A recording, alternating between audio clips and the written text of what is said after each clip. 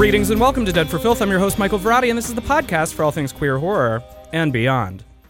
On this week's episode, I'm excited to welcome a filmmaker whose work, I believe, helped put the discussion of modern queer horror on the map. His celebrated and award-winning short, Bug Crush, instantly became a quintessential part of contemporary LGBTQ genre discussion, and he brought his masterful eye and penchant for insightful storytelling to his feature films, The Ruins and Jamie Marks' Dead.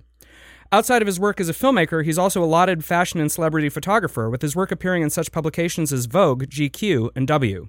Please welcome to the show writer, director, and photographer Carter Smith. Hello, hello. Hi, Carter. Welcome to the show. Thank you. I'm so excited to catch you while you're in town. I know you live in Maine most of the time, yeah? No, between New York and Maine. Okay, well, with some random LA jaunts now and then.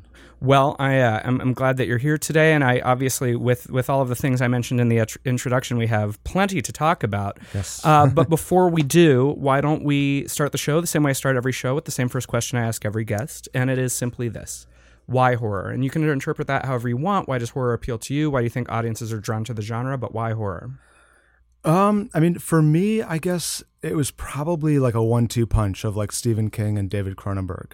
Like, I grew up in a very, very small town in Maine and discovered Stephen King at a really early age. And was always sort of toting around books of his, like, you know, starting in like 5th or 6th grade. And you know, that the Maine that he writes about is very much real. Mm-hmm. And so I saw, you know, my town and people in my town, and I sort of recognized all of it very clearly. And then I had these paperbacks with me, and one afternoon, one of the mothers at my sister's ballet class was like, "Oh, you like scary stories?" And I was like, "Yes." And she's like, "I'll bring you something next week."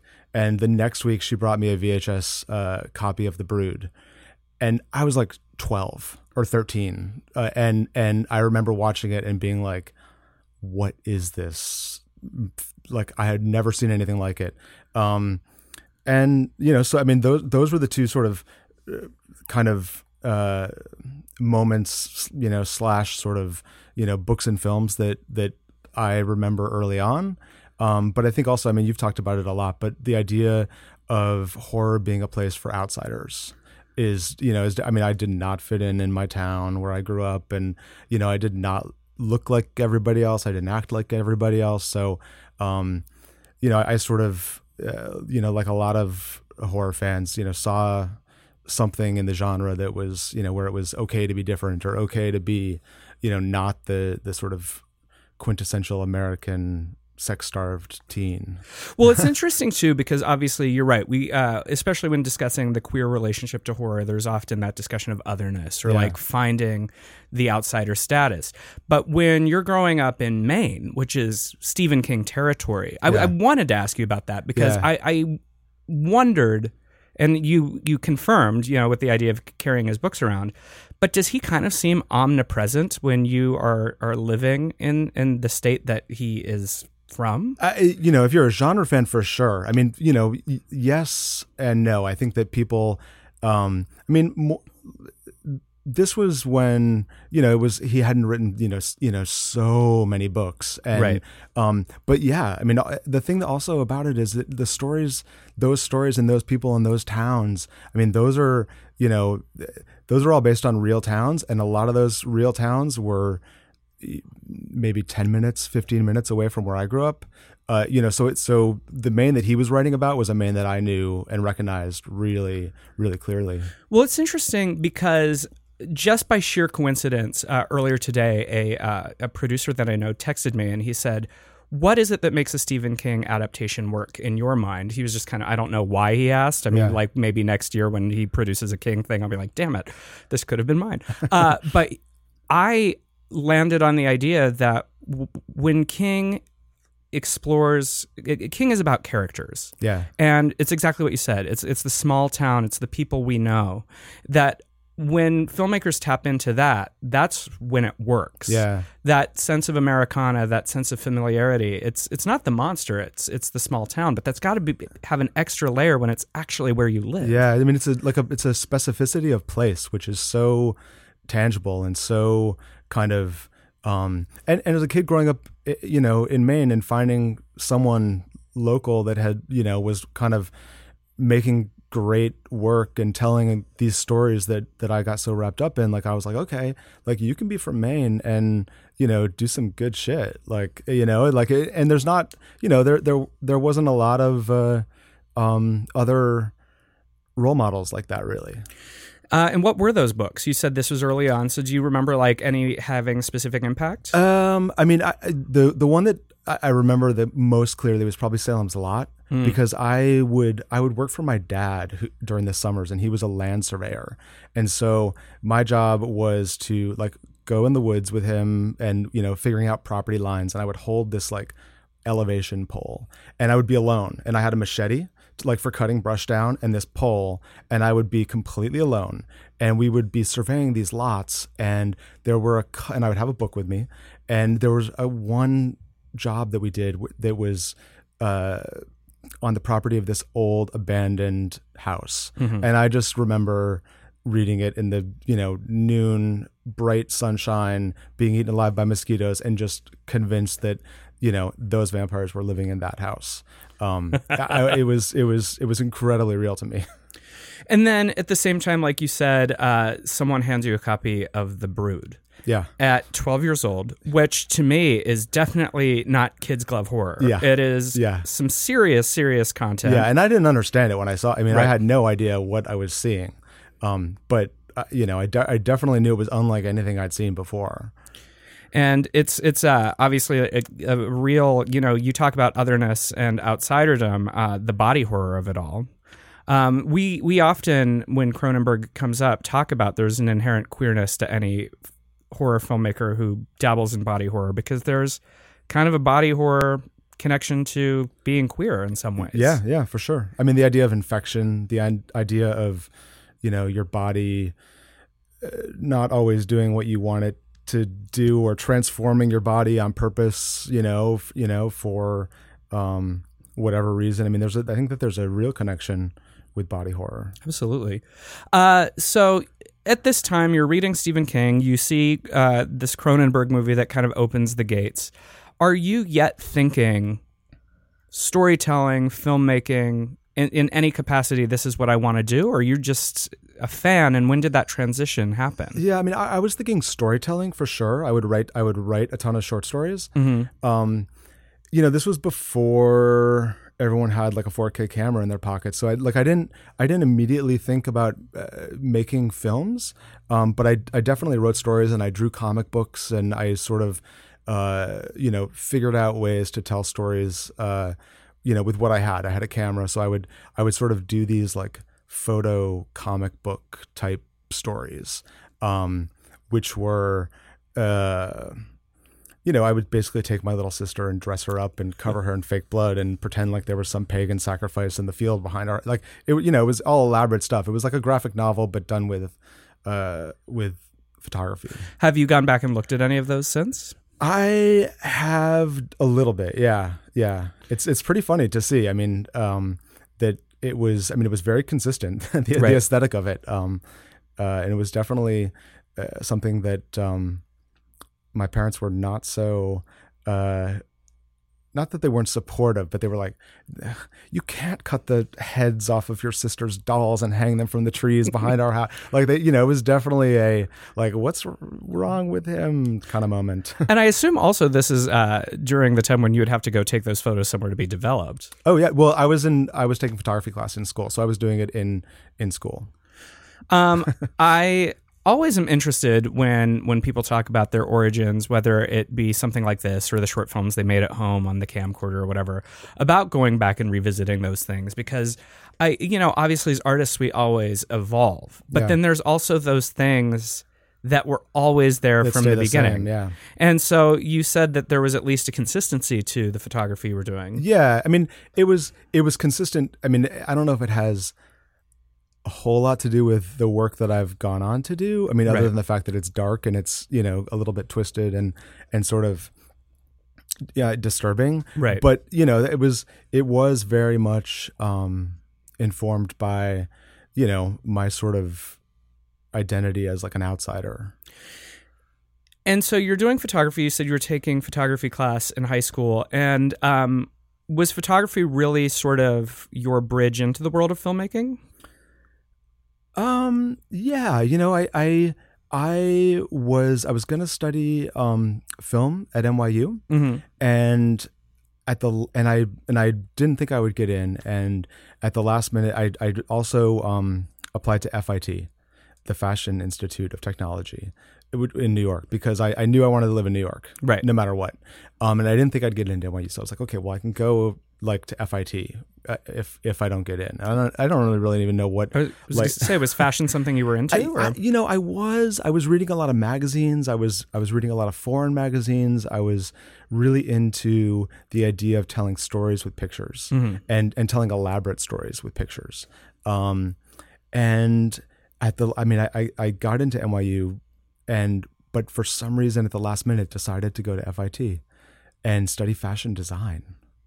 Interesting. Yeah, because I'd always been sketching, I'd always been drawing, and I really, like, in high school I started drawing a lot of, it was like, dresses, and from barbarians and sort of Red Sonja, kind of warrior princesses, like up through fashion. And I didn't last long. It was one semester, and I was like, I'm not a fashion designer, nor do I want to be. I was going to say, it's a fairly cutthroat world. Yeah. Well, and so I switched into the photography program at FIT. And so that is sort of the genesis of your work as a fashion photographer then. Yes. Yeah. I liked taking pictures, and I liked sort of creating stories and creating worlds, and, doing the hair and the makeup and the wardrobe and sort of creating something from scratch. And it also, like, at the time it seemed more accessible than film. Right. For some reason. Even in deciding to not go to NYU, like, I didn't want to do a year of core studies before I got to take a film class. So, and I've never really gotten an opportunity to chat with someone whose work in photography is as profound as yours is. And like, we've had photographers on the show before, but are there photographers whose work you looked to that kind of helped establish your own? Yeah, at the time, I was really in love with all of, like, Peter Lindbergh and Steven Meisel, and sort of these guys that were telling stories in fashion magazines, and they would be like 20-30 page stories, where, like, Peter Lindbergh did one where there was a model, and then there was an alien and a spaceship that landed in the desert, and she befriended the alien and took him in. Like, I was in love with that kind of thing. I wasn't so much interested in clothes. Right. Really, I was interested in, like, the magazine as a format for telling a story. So tell me a little bit about the time that you first got to do one of those yourself. Well, I spent a lot of time, struggling and, trying to make it work. And I used to do this model search thing where we would try. There would be this modeling convention in, say, Atlanta, and they would scout every city/town within 3 hours in any direction of Atlanta and try to convince these kids to come to this modeling convention. Like a Barbizon kind of thing? Yeah, it was like that. Right. And it was you had to pay to go to the convention because there was going to be agents there, and right. And they would say, and it's in your best interest to come with professional pictures, and our photographer is coming to your town. Right. So I would go and I would do that and shoot like 10, 12, 13 kids a day, every day for, 2-3 months at a time, in preparation for one of these things. But I was also shooting like interesting, like if the redneck boyfriend showed up and he was really cool looking, I would be like, oh, can I take some pictures of you? Right. Or I would travel with a hair and makeup artist, and we would always go to like the skate park and find kids to shoot, or we would do these portraits on the road. And Edward Ennefel, who was at ID Magazine at the time, saw those pictures and ran them as a story in the magazine, like just sort of my personal work. So it wasn't even something that you were commissioned specifically for the magazine. He just liked this work. He saw this body of work and he was like, I want to, we had a good meeting. And then like a week later, he called me and was like, I can't stop thinking about those pictures. Can I run them as a story in ID? And this is when ID was like the coolest magazine in the world. I mean, that's got to be extremely gratifying. Yeah, it was kind of a best case scenario, because like the day that magazine came out, I got the Levi's campaign, and I got a job shooting for Vogue, and like, it by no means was overnight, because I'd been shooting and sort of trying to get stuff to happen for years. But with that one story coming out, it felt like it was overnight.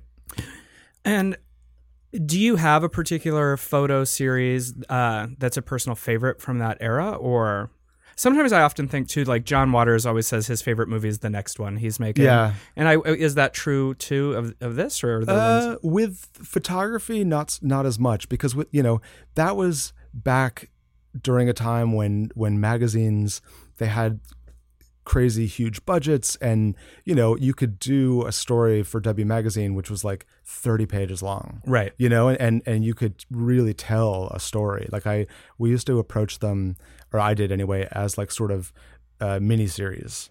Like I was like, okay, this is like a mini series. This is about an American GI that's stationed in Shanghai, and he falls in love with a singer at the Beijing Opera, and they fall in love, and then she takes him home to her hometown, and this is a story we did for W, and obviously there's no words, there's no story, but right. It was very much like plotted out like a television miniseries.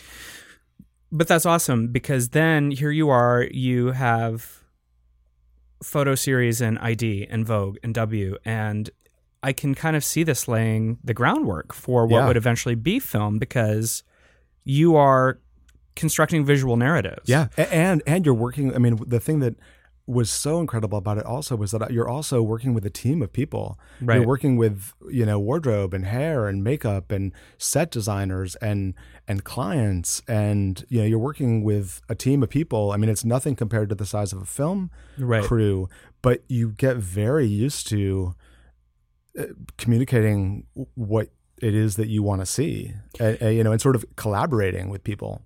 Right, and so you're already accustomed a little bit to set culture. Yeah. So tell me a little bit then about that transition from these photo series to that decision to make the first film. Well, I mean, I read the short story Bug Crush in the anthology Queer Fear, or maybe I think it might have been Queer Fear 2. I can't remember which volume it was, but I read that short story and I was like, this is my film. Like, I have not made a film yet, and I don't know why, but this is going to be it, the one that I make first. So you don't really know what it was specifically? You were just like, you read it and you're like, this is the one. Yeah, literally. I mean, I didn't know anything about optioning anything, or, I mean, I read it, I started adapting it right away, and I called all my friends, my production designer and hair and makeup, and I was like, we are making a movie, and it's called Bug Crush. And I mean, luckily, Scott Trelevin, who wrote the short story, was really agreeable, and I was able to get the the rights to the story. But I was very much made it with the team of people that I had already been working with for years.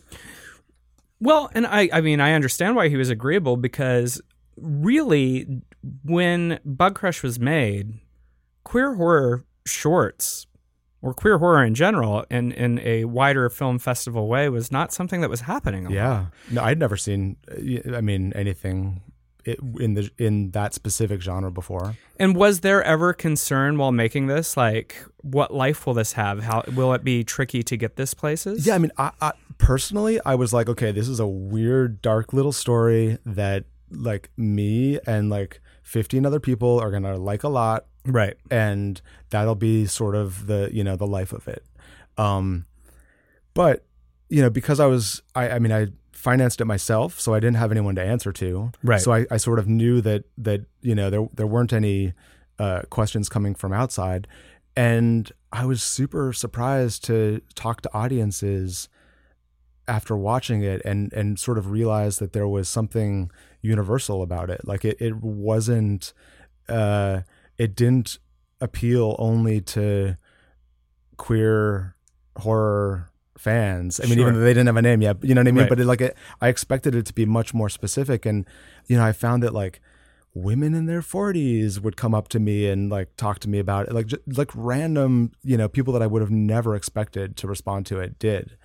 And I think no matter where you come from or how you identify, the idea of wanting something that's not good for you, or the idea of having a crush on someone that's not good for you, or sort of falling for someone, like that's universal, I think. Absolutely. And I want to touch on that in just a moment, but one of the things that I wanted to ask about, and it's sort of like one of those, well, obviously questions, but I'm going to put it out there. The film is so visually lush, and there is such an aesthetic and atmosphere that you curated. So I'm assuming that you brought a lot of the world of photography that you were doing for these magazines and applied it to making Bug Crush? Yeah. I mean, in terms of, there was never any question about where to put the camera, or right. what I wanted it to look like, or what I wanted the hair and makeup to look like, or the wardrobe. I mean, all of that was something I felt very confident and sort of comfortable doing. I mean, I did work with the DP on it. Darren Liu shot it, mm-hmm. and it's beautiful. And for me, it was so nice to give the camera to someone else. To just sort of to be able to work with actors and not have to deal with the technicalities of lighting and camera and all that kind of stuff. Is there an element though, as a photographer, where it's a little hard to let go? I think that it might have been if Darren had been less collaborative. Right. If you're working with someone who sort of isn't up for being okay with me coming up and being actually, the camera should be like 6 inches lower. Right. Like if they're okay with that, then it works fine. But no, I mean, I find it incredibly liberating to let go of the camera.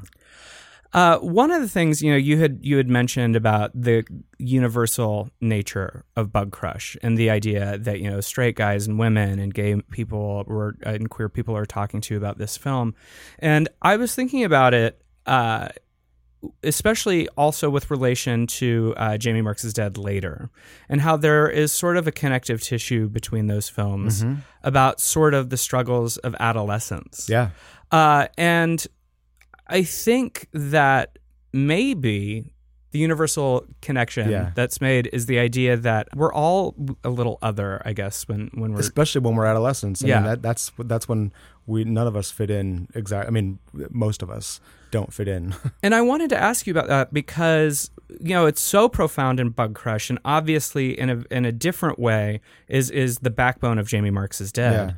But is that why you were drawn to this material, the idea that you yourself as an adolescent felt outside and that you connected to it in that way? Yeah, probably. At the time I was responding to the story, at least with Bug Crush, and saw myself very much in that sort of innocent lead character kid, Ben. But yeah, it was, it also, it's sort of become that also because we went and shot at my high school. Right. Like that is, it's all, that is all very familiar. You inadvertently layered the psychology into it, whether you wanted to or and not. only because I was, it was the easiest place to get permission to, to shoot. But yeah, I think that that's definitely, and it's also something with Jamie Marks is Dead. Right. It's the same, sort of outsider, adolescent struggle. It's definitely working in the same wheelhouse. Yeah, and with regard to Bug Crush, I am curious too because, here you said it's a movie that you thought you were making it for yourself and, maybe this small group of people will like it, but then it goes to Sundance. Yeah.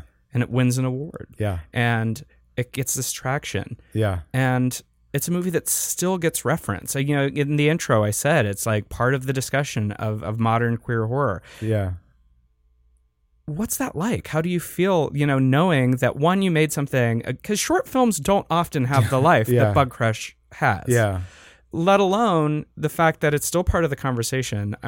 Did you even conceive that you would still be talking about it? No, I imagined, I didn't even have a festival plan for it. We finished it and, literally looked up and said, "Oh, what festivals should we submit it to?" And it was, the next deadline was Sundance, and so it wasn't even like a plan. Honestly, it was, I never would have imagined that it would have the legs and the life that it did. Actually, one of my favorite Bug Crush encounters was so I met someone at a dinner party, and they when they found out that I had made Bug Crush, he was like, dude, he's like, that movie, if you're having a party and you want everyone to go home, you say, I've got this amazing short, I'm going to put it on and we're going to watch it. And then you put on Bug Crush, and then it ends, and then everyone's silent, and then they want to go home. I was like, okay, like I'll take that. Well, I can actually attest to that, because this year at Halloween, my roommate and I were showing people an array of different horror shorts, and one of them that we screened for everybody was Bug Crush. Nice. And what's really fascinating is no one went home afterwards. Yeah. But you can feel kind of the shift because people want to talk about it. Yeah. Because I think it taps into a core of the viewer, each in different ways. Yeah. And I think that's kind of a testament to the art, really. Yeah. I mean, different people take, to me, it was kind of a happy ending. Like, if you haven't read the story right. that it's based on, then, the film has a much more optimistic ending than the short story. Do people think it's a happy ending, though? No one ever. When I try to pass it off as a happy ending, they kind of laugh.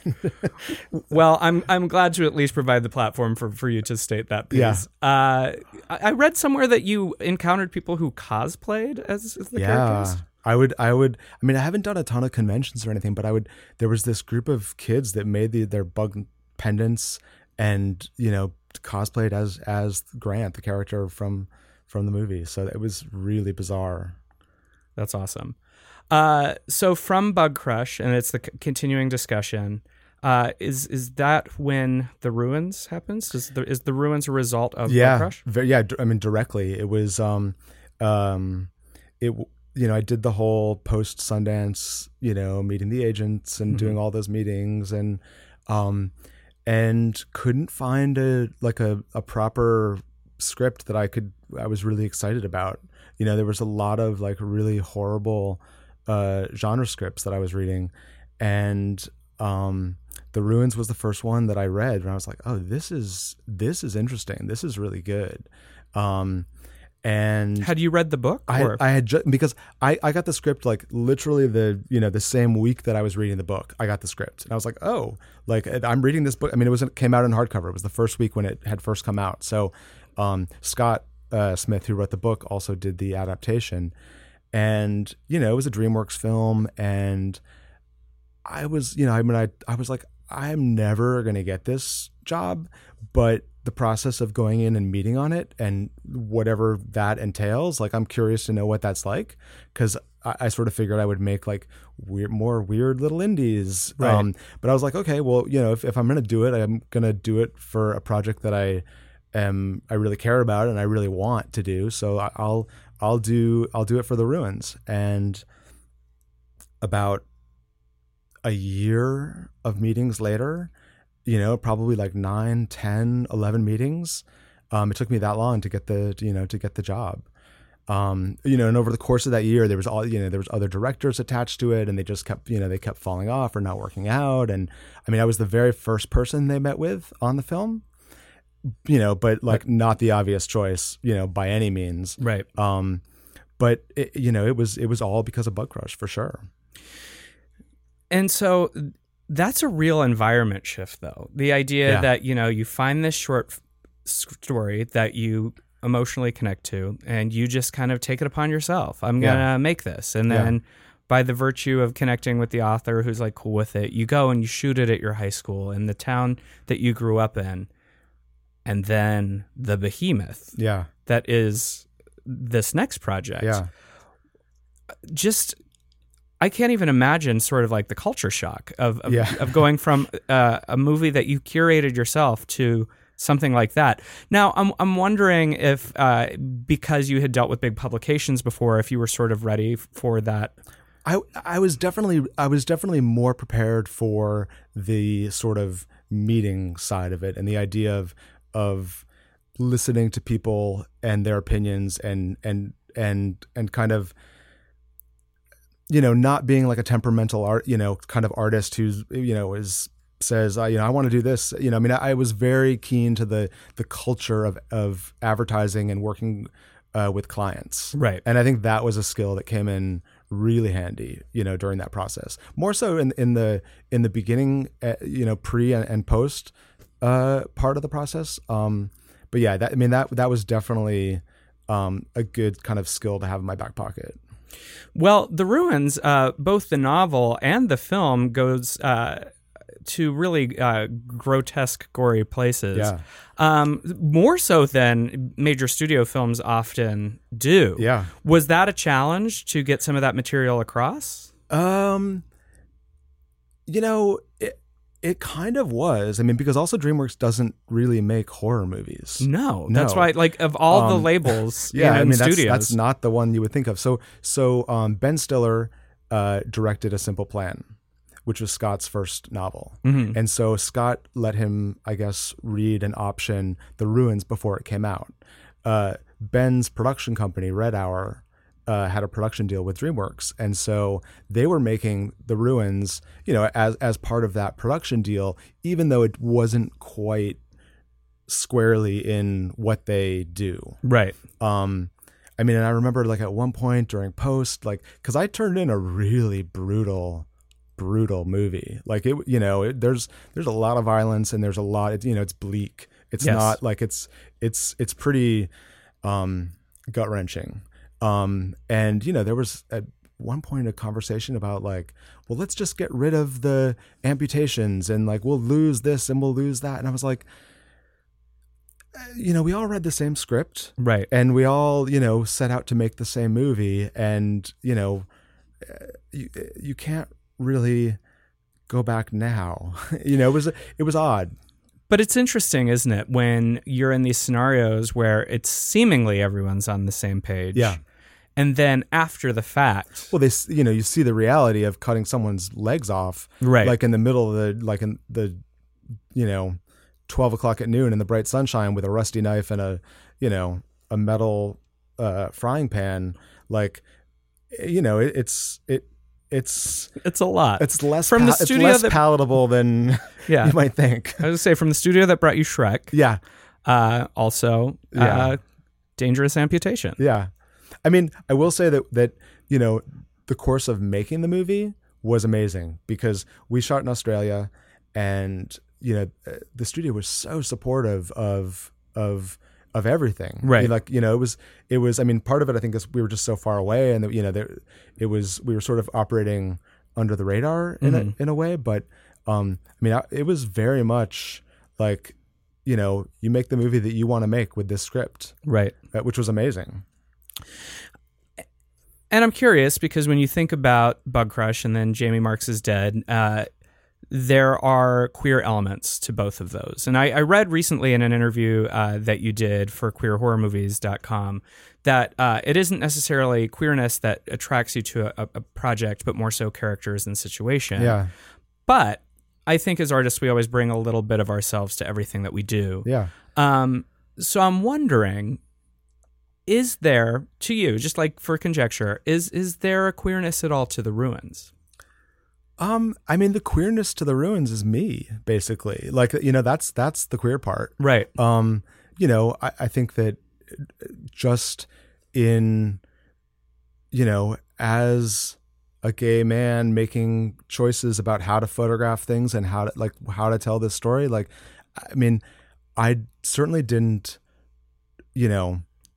plant anything. It's not like there was some, right. kind of queerness that I was trying to put there.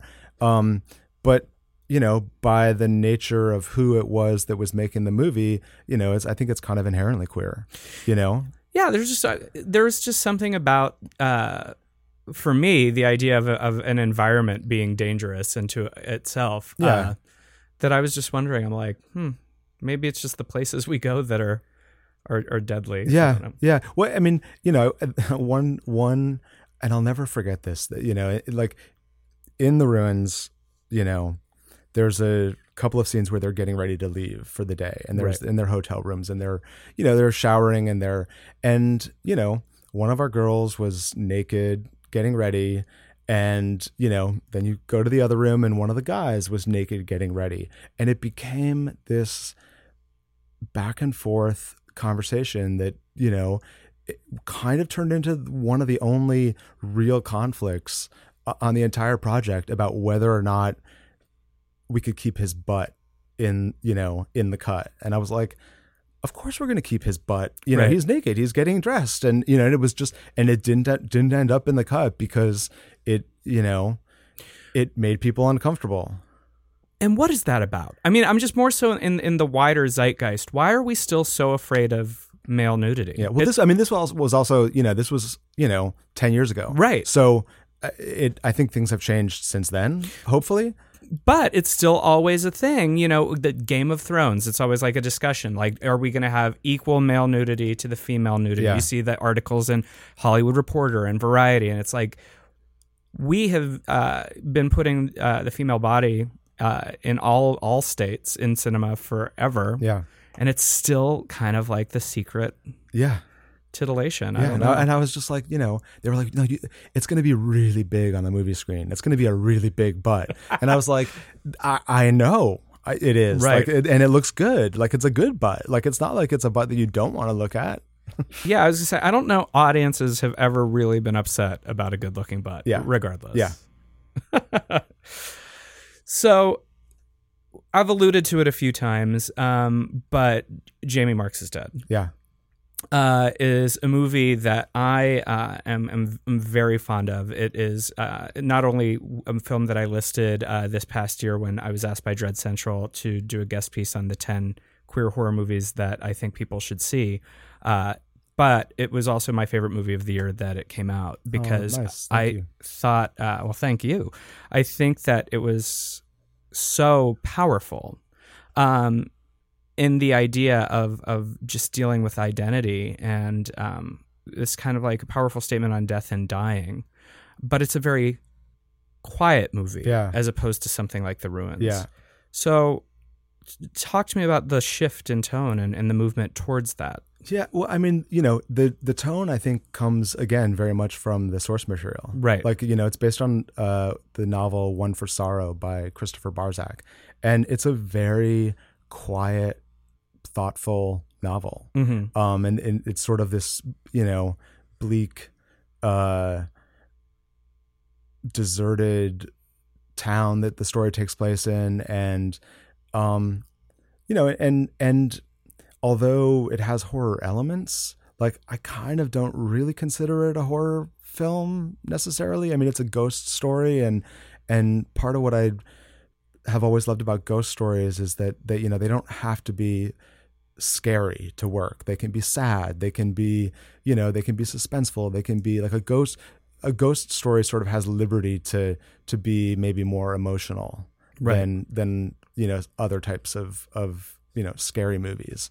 But I think that the character of Jamie Marks, and his relationship with Adam, the main character, like that, it was a understated sort of, kind of study of longing and loneliness. And both of those things are pretty quiet when you think about it. Well, also true what you're saying about ghost stories. They don't have to be scary to have impact. And the idea that I guess there are a lot of different ways to be haunted and to haunt. Yeah. And when you long for somebody from afar, there's so much power to that. Yeah.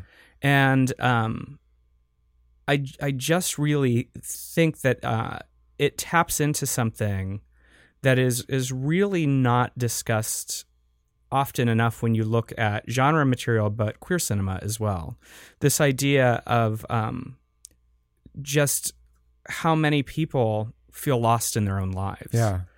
And just thinking about both that and Bug Crush, they're really stories about identity, I guess. Yeah, I mean, there's stories about identity. There are stories about outsiders. I mean, they're sort of. I mean, I see them as sort of flip sides, of the same coin. I mean, they're both also stories that I adapted myself. Right. They're both stories that I shot with the same DP. Like, there's a lot that they have in common. The editor and sound designer on Jamie Marks was also the sound designer on Bug Crush. So they very much. I think it was definitely me. kind of working through whatever teenage anxiety residue, I still, kind of hadn't worked out. Do you feel like you worked it out? I mean, or do we ever? I don't know if we ever do. I mean, I think that like, especially as a gay kid, Mm-hmm. like that high school experience is so charged and so unsettling and confusing and scary and exciting and a lot of that stuff stays with you forever, I feel like. And I think maybe that's why the discussion keeps returning to Bug Crush. Yeah. And the idea that Jamie Marks has this resonance is that, especially for queer kids, we don't ever really shake it. Yeah. And, we can do all of these things, but there's that part of you that you are kind of trying to reclaim what you lost, Yeah. but you can never get it back. Yeah. That's the real ghost story, Yeah. I guess. Yeah. So tell me a little bit about All the Dead Boys. Oh, so after, working in photography for, a long time and working with a lot of advertising agencies and celebrities and sort of, my fashion pictures are very pretty and very, friendly and positive, they're kind of, girls in fields smiling and, celebrities and I got so kind of sick of doing these shoots with like 20 or 30 people and everyone at the monitor and like it just sort of, I lost what I loved about taking pictures. Mm-hmm. And I decided, and I had never, like I hadn't for a long time just taken pictures that for myself. Right. And so I was like, okay, I'm going to start to do something that is, just for me. And, it also kind of, I was also have always been fascinated with special effects makeup, back to like Fangoria days of reading about it. And so I was like, okay, I'm going to like work out my inner special effects makeup artist and, at the same time, and then take pictures of my projects. And these projects were boys. And so I was like, okay, I'm going to start this series and it's basically just going to be me and the person I'm photographing. And I'm going to do their makeup, whether it's, bruising or wounds or. So you did all the makeup yourself? All the makeup myself. Yeah. I mean, and I am by no means a good makeup artist, but like I can do a bruise. I definitely am being the one that photographs, them. I can hide a multitude of sins, with the right light. Right. And so it was a series of like basically, nudes that, all kind of lived in this world where, things were really sexy, but also really scary. And I was kind of fascinated by the line of like where those two worlds overlap. And that seems to be something thematically that is a through line of a lot of your work. This kind of place where horror and sex meet. Yeah. And what is that line? Yeah. I mean, I don't know. I mean, it's, sex, but also beauty. Right. Like, because I think for me, it's just as much about like images that you create that are breathtakingly beautiful, even when they're horrific. Right. Because I think that one of the things that I have noticed is you do kind of have an attention to finding the beauty in the grotesque. Yeah. And there is something, I think, to be said about that kind of thin line between sex and beauty and horror. And maybe it's something that, all of the genre kind of plays with in different ways. Yeah, well, because I mean, horror so much is about making people feel uncomfortable. Right. And making people, feel on edge and getting sort of a physical reaction out of them. And, making them uncomfortable, it's even more extreme if they're also kind of thinking, oh, well, this is kind of sexy, but I don't know if I should be saying that. And, so like there's this weird line that, with All the Dead Boys that from the beginning, that was kind of what I wanted to work out and explore. And in some ways, it kind of brings us full circle back to our discussion of Cronenberg. Yeah. Because The Brood is the most beautiful film ever made. I mean, it's like, the lighting and the sets and the hair and the makeup. And I mean, that's not anything that I noticed when I saw it, the first time. But like now watching it, it's absolutely gorgeous. Well, and he always had such a great attention to the beauty and the grotesquerie. Yeah. You like watch those films. The Brood has some very fabulous and disturbing moments of people and their connection to their bodies, but even sort of the strange psychosexual relationships in Dead Ringers that people have. Or I even think how smart he was in Rabid to cast an adult film star, knowing that people were probably coming to see Marilyn Chambers because they knew her from Behind the Green Door and for these sexual things. Yeah. And he took that concept of sexuality and hit us with it. Yeah, yeah. I don't know. I'm just really fascinated by all of these things kind of being a perfect storm. And especially in, you said that film had impact, and now your work is reflecting kind of that line. Yeah. Well, I still have yet to see like a true gay body horror film. Well, Carter. I mean, like, believe me, there's a couple in me that have not come out yet. But if there's something that I'm missing, you have to tell me. I was gonna say, because we're maybe this is your next thing. Yeah, yeah. So from All the Dead Boys, you did a short called Sucker. Yeah, you know what? Sucker was because All the Dead Boys. I mean, I shot stills for it, and always kind of in the back of my mind, I was like, this world that I'm sort of creating.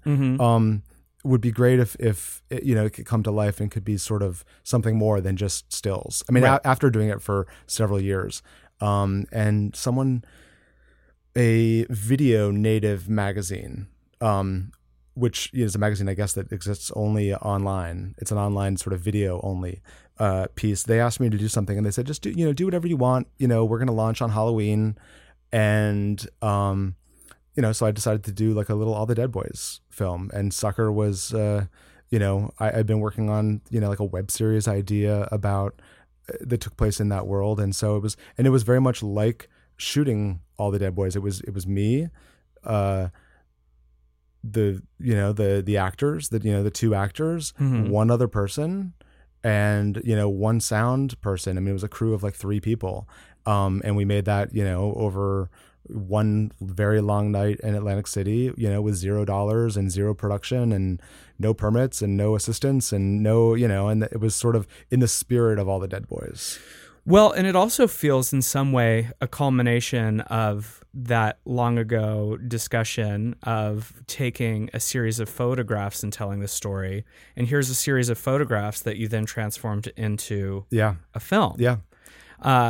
And there's got to be something cool about that, knowing that all of these elements keep returning. Yeah, well, and it's also, I mean, it's cool to have the stills as, because making movies is so hard. Like, it takes a long time, and it's never as easy as you want it to be. Right. But there's something that is so nice about taking photographs that's, that's accessible. It's I can call up someone and say, let's do some pictures tomorrow. Right. And, and if I have some like weird little prosthetic I want to try out, like, or some, like, I want to try, some new blood eye drops that I ordered online, I mean, it's like, it's totally easy to make it happen in a way that making films doesn't always feel. Now, is All the Dead Boys still ongoing? It's ongoing, but I am in the middle now of sort of revamping the site so that it can host video content as well. So it's allthedeadboys.com. It's still there, but it's just sort of in a holding pattern until I get that. Well, it's waiting to come back from the grave. It's waiting to come back. I mean, I'm still making content for it, right. But I'm just sort of banking it and, sort of sitting on it until, I don't know, maybe it'll be a book, maybe it'll be, who knows what it'll be. Well, I can't wait to see. Yeah, it'll be sexy and dark and, fucked up for sure. Well, sexy, dark, and fucked up are 3 of my favorite things. Perfect. That's really what we live for here at Dead for Filth. So throughout the conversation, we talked a little about the films that you've made, as well as, we spoke a lot about David Cronenberg and how that influenced you. But what about recently? What have you seen recently that you are inspired by or that you just really dig? What's rocking the needle? I recently saw, I mean, not that recently, but I saw Climax. Oh, the Gaspar Noé Yeah, film? have you seen it? It's amazing. It's I could not shake it, and still haven't. I mean, it's months ago, and I still think about it. It's crazy. I mean, I think it's why I was always too afraid to do acid. You know, that movie, because my biggest fear is that movie would happen to me. So there's that. There's I read Cabin at the End of the World by Paul Tremblay. Yes. I speaking of queer horror. Yeah. Well, I guess directly queer horror. Yeah. And that, I mean, again, that book was, I mean, I didn't really know his work, but I read it and was just kind of blown away, like, and surprised by the queer element, and how sort of, not matter of fact, but like it wasn't the main thrust of the story. The fact that the two main characters were a gay married couple was treated as, just kind of a story element. It wasn't what the book was about. Well, and isn't that, I guess, what we really would like to move towards? Yeah. Not to make movies that, this is my gay movie, but this is a movie that coincidentally happens to have gay characters in it. Yeah. Well, and a lot of the times that, you fall into that trap of where you find stuff that is either, it's a gay movie or this character is the gay character. And, what I long for in books and movies is to see characters that are defined by something other than their sexuality. Like that's, right. Your sexuality is part of who you are, obviously, always, but it doesn't have to be the only thing that defines you. Right. And I think it also leads to fascinating, almost kid's glove curation with how we deal with some of these subgenres. Yeah. Because you go to gay festivals and they seem to want to have only a specific kind of gay story. A type of gay story, yeah. Did you ever run into issues with that, submitting some of these? Well, I mean, Bug Crush was like, it was odd because it wasn't, I mean, it was sort of accepted at gay festivals. I mean, it played at a bunch of them, but it always left people feeling really weird. And they weren't, it was very different from all the other stuff that got programmed. And strangely, I think that sort of non-gay festivals responded to it better than gay festivals did. And, I think that part of it was that they're expecting a certain type of film, and when they're not audiences, I mean, and maybe that's less so now, but I've found that at the time they wanted like a coming out with cute blonde boys that had like long for someone on their track team. And while my story Bug Crush was very much like it kind of fit those parameters, like it didn't have the same didn't necessarily end the way. It didn't end the same way. Yeah. And I mean, Jamie Marks, I think probably a gay audience connected with a little bit more with that because it was, maybe a little more hopeful, maybe a little bit more emotional. No, not more emotional, but it was a kinder, sort of gentler version of the same type of story. Right. I'm just curious, and we touched upon that a little bit, is if gay audiences have a resistance to darker material. Yeah. And I don't know if there's a definitive answer for that. Yeah. I mean, I think that it's the person, it's not the audience. I mean, I love dark materials. Yeah. And I mean, I think that just the fact that queer horror is, so much of a thing now in a way that, like, we've always been here, we've always liked these movies, and the fact that we're talking about it and the fact that we're sort of creating a community around it is super interesting. It is. And I've seen resistance, of course, because on the internet there's always resistance to everything that ever happens always. But it's also interesting to see the rebuttal where, when people say, well, why did we always have to be having this discussion? Why do we have to be talking about queer horror? I always want to point out to people, well, horror has always been queer. Yeah. You're just now catching on to the fact. Yeah. I mean, yeah. it's And literally... we're now just giving it a name. Exactly. I mean, it's literally the genre of heightened sensibilities and otherness, and who knows all of that better than us? Yeah, exactly.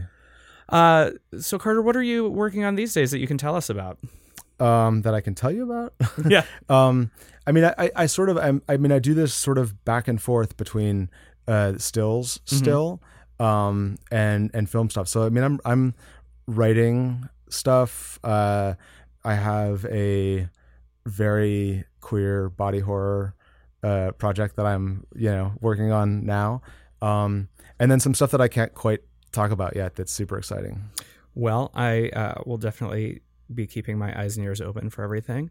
Where can people find you? I'm mostly on Instagram. Okay. I am Carter Bedlow Smith, or All the Dead Boys. But I think All the Dead Boys is all underscore like that. So all the underscores. Yeah, I between was All the Dead Boys, and then Instagram kicked me off for questionable content. Oh. Yeah. Well, I think there's no bad publicity in the world of Yeah. I mean, other than the fact that I lost, literally all the content was gone, and oh shit. Yeah, it's my content, so I have it all, but it was kind of one of those things where it was like, oh, okay, I guess you didn't like that account. Well, then listeners, please go and build back up All the Dead Boys on Instagram. Yeah. Thank you so much for taking time out of your schedule to come talk to us today. I really appreciate it. And thank you so much for having me. It was a real honor. I'm Michael Varrati. This is Dead for Filth. Yours always in glam and gore. Good night and good luck. Dead for Filth is a Reverie original podcast, executive produced by Aaliyah J. Daniels, LaShawn McGee, Chris Rodriguez, and Damian Pelletione. The show is produced by Drew Phillips and sound engineered and edited by Josh Perkins. Download the Reverie app and use the code FILTH for 25% off your first 3 months.